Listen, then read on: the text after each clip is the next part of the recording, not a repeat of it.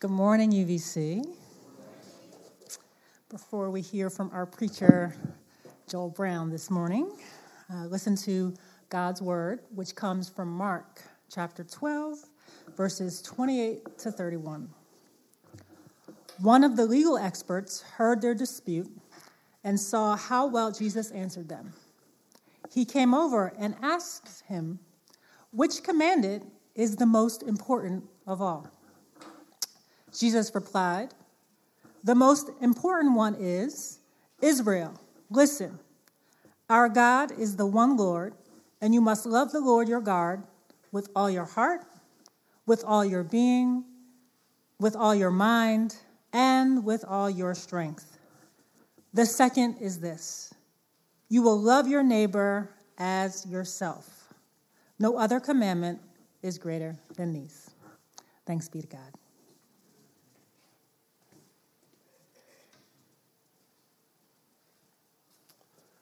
Good morning, UVC. So as Sharice said, or as Colton said,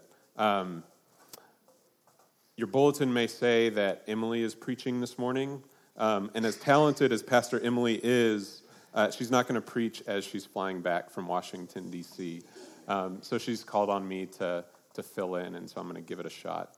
The truth is, we probably don't need a sermon after John's testimony this morning and the marches that happened yesterday. But let's go for it, huh? Let's pray. God, I pray for the souls and the minds and the hearts that are here this morning, that they would receive a word from you in spite of me. And I pray that Pastor Emily would be forgiving of me if I say something this morning that gets me into trouble. We pray in your name. Amen. So #resist. It's kind of been the theme of the week. At least for me, I don't know about you. But at every turn, this hashtag is what I'm thinking about. #resist.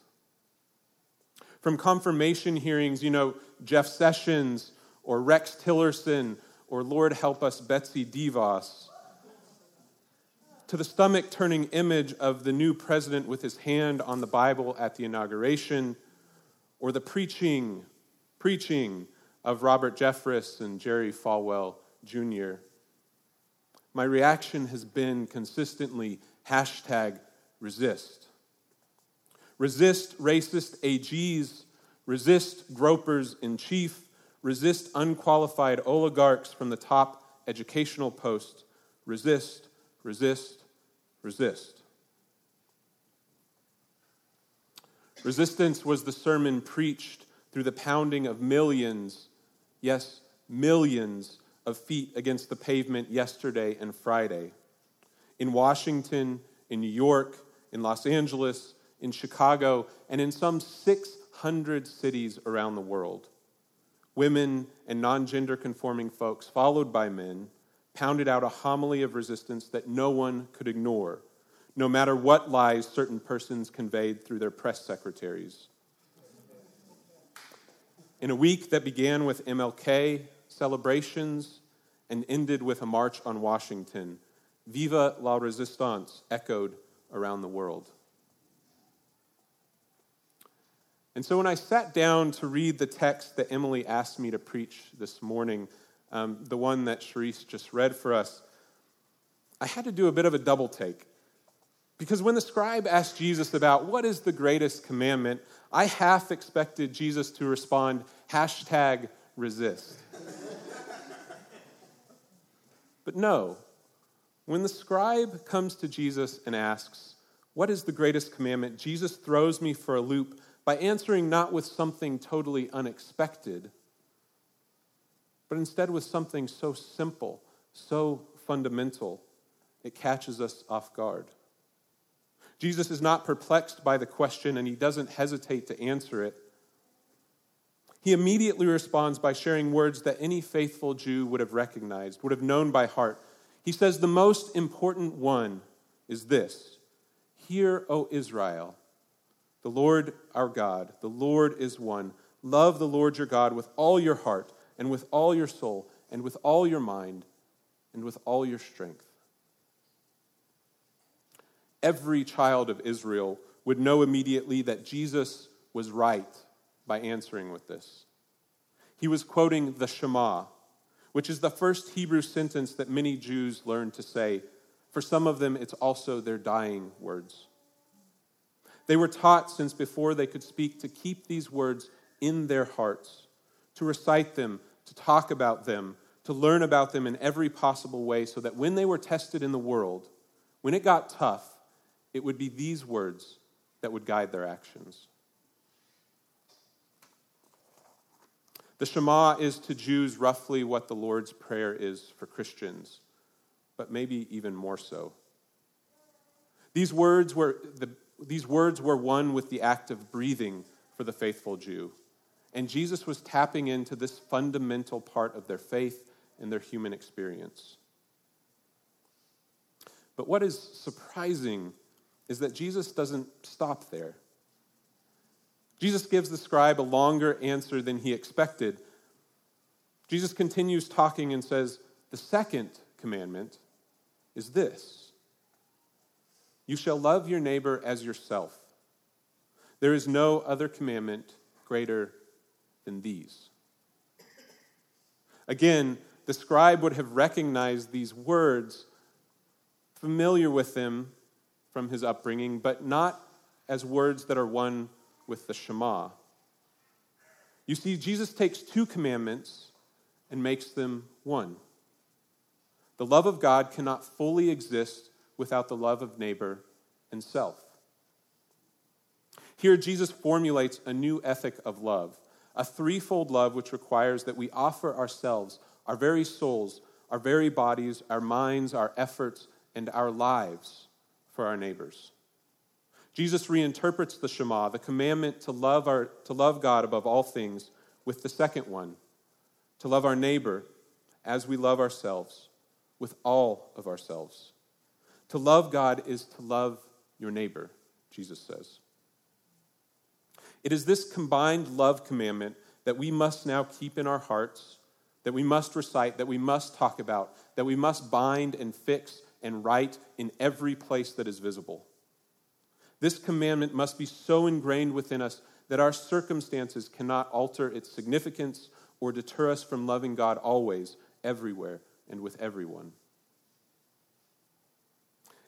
It's powerful stuff, right? This commandment. But I need to make a confession. It's taken me a really long time to understand that this is what Jesus meant here. You see, I was brought up in a culture founded on the twin virtues of whiteness and patriarchy. So it's taken me a little longer to get woke to the Jesus love ethic articulated here. You see, this same passage where Jesus pulls no punches in declaring the radicalness of kingdom love, this same passage is used to pacify and quell attempts to challenge the status quo, to upend hierarchies of power and personhood. We, and I mean all of us unwoke white Christians, will admit that the world's not perfect, even as we see it through our rose-colored glasses. But the world can be fixed, we believe. And here's where we invoke the greatest commandment. If you're pious enough, and you worship enough, and you feel a certain way about people, treat them nicely in the world. If you do that, then everything will turn out okay. It's a theology of love that is calibrated to produce comfort at every turn, in every instance.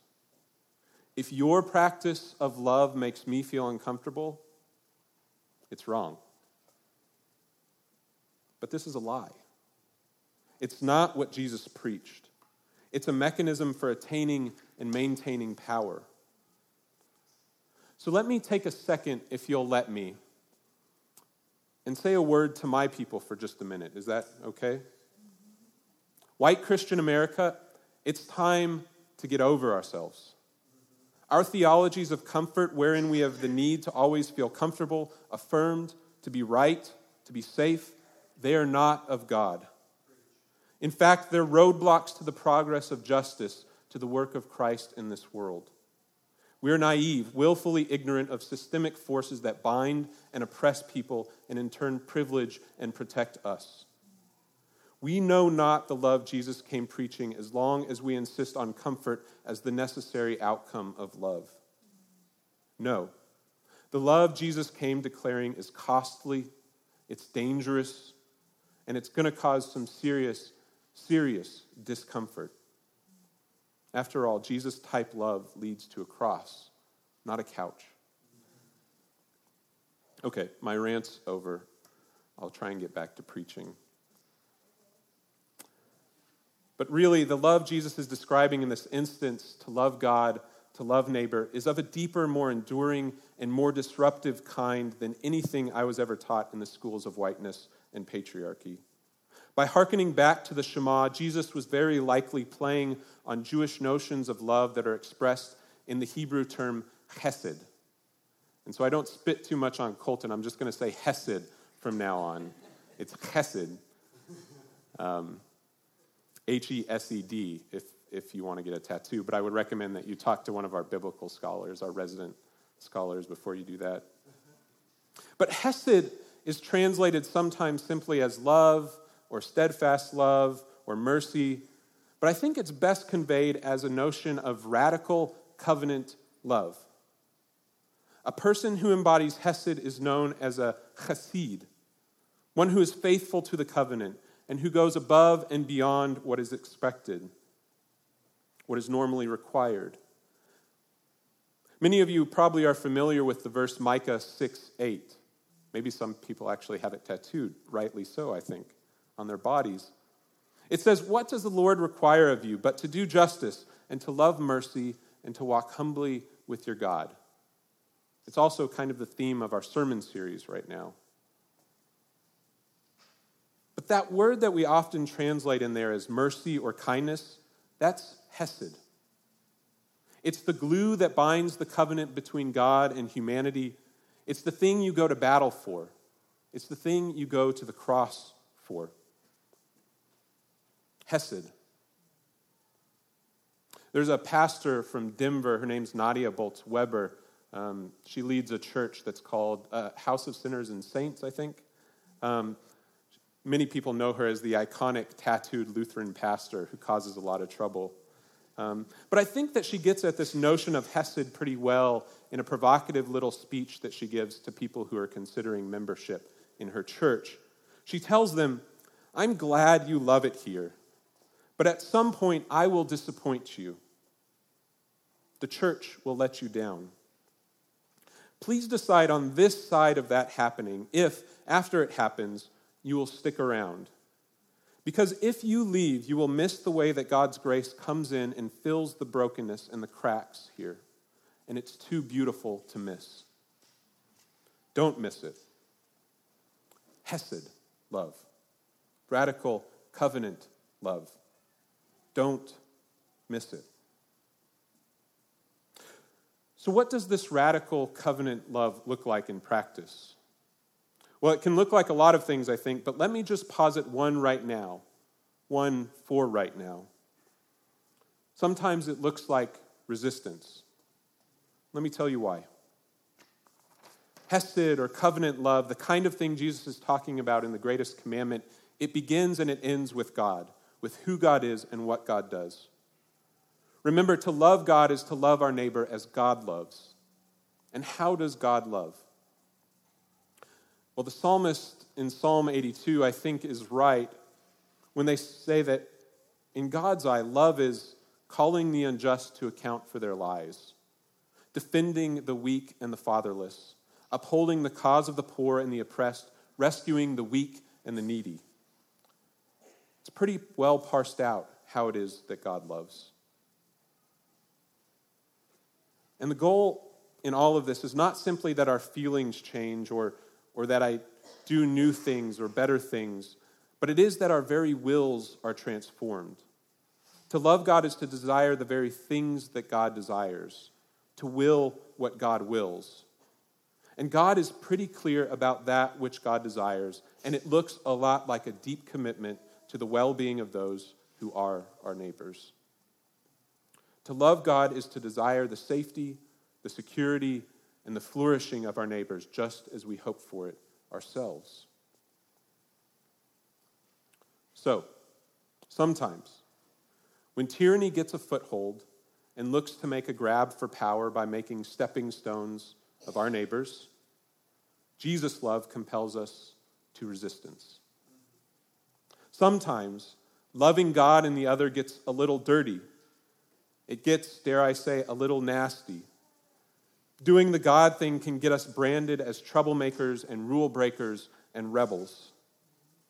And sometimes, my first reading of this text, the one I shared at the beginning, is right after all.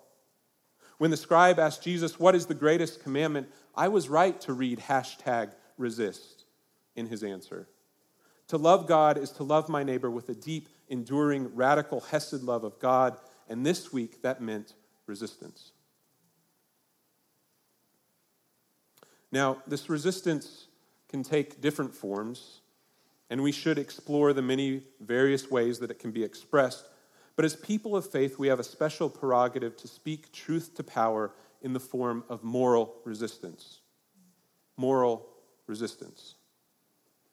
It's Rosa Parks sitting on a bus because she believed that black bodies are as deserving of rest as white ones. It's Dietrich Bonhoeffer and the Confessing Church in Nazi Germany who observed the horrors of Kristallnacht and decided that they could not in good conscience call themselves Christians unless they mounted a resistance to the rise of Hitler and Nazism. It's what Reverend Dr. Martin Luther King Jr. called creative suffering, turning what is meant to oppress and bind into tools of resistance, turning despair into hope, because, after all, as Star Wars reminds us, rebellions are built on hope.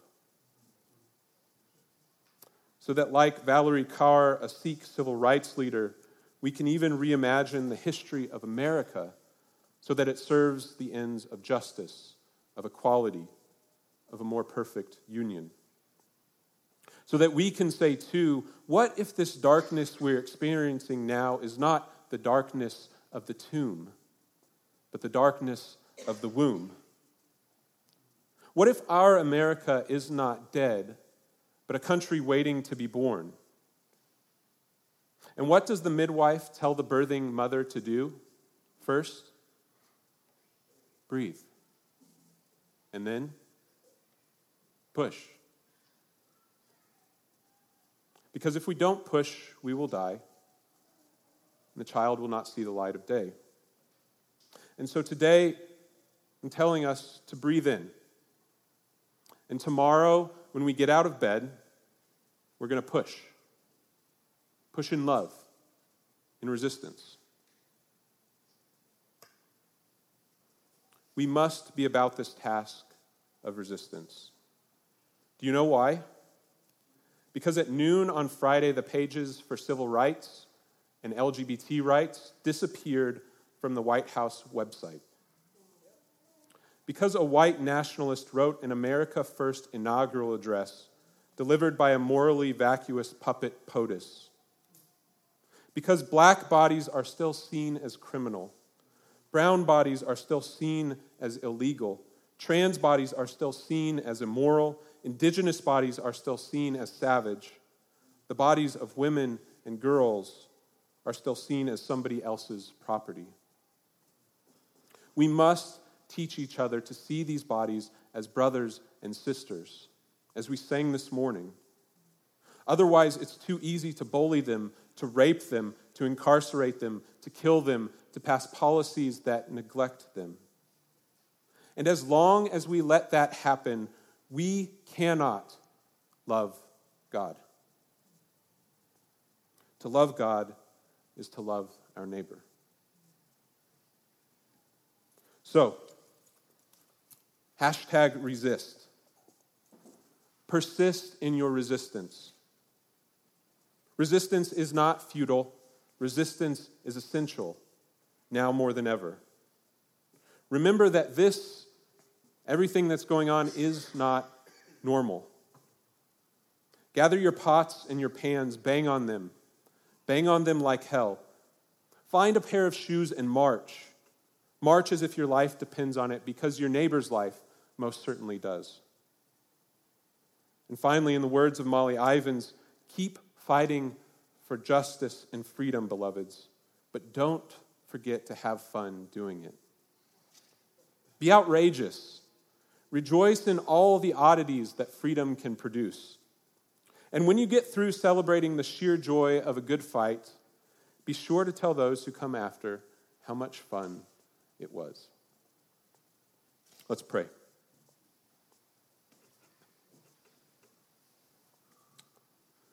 Oh God, we know we ought to pray for our new president, and this is perhaps true, just as we prayed for all of his predecessors. But this morning, we pray for those he has announced, overtly or in code words, as the victims of his policies: immigrants and refugees, Muslims, the poor, racial and sexual minorities, women and girls. Though we must speak of him and his followers with respect whenever possible, we will also call them to truth-telling, which will mean the radical reworking of most of what they say, just as we ourselves must also be truthful. We know that you, God, are no respecter of persons. You are not an American patriot, and a narrow, beggar-thy-neighbor patriotism is not a Christian virtue, but a sickening tangle of the greatest vices. Respect for authority is not an end in itself, but at best a gateway to justice and love. So for those of us who grieve this morning, comfort us and hear our prayer that our worst fears do not come to pass. Transform our wills that we would grow to desire you and desire what you desire in this world. Transform the heart of our nation. Open our eyes and awaken our minds. In the name of our brother and friend Jesus, we pray. Amen.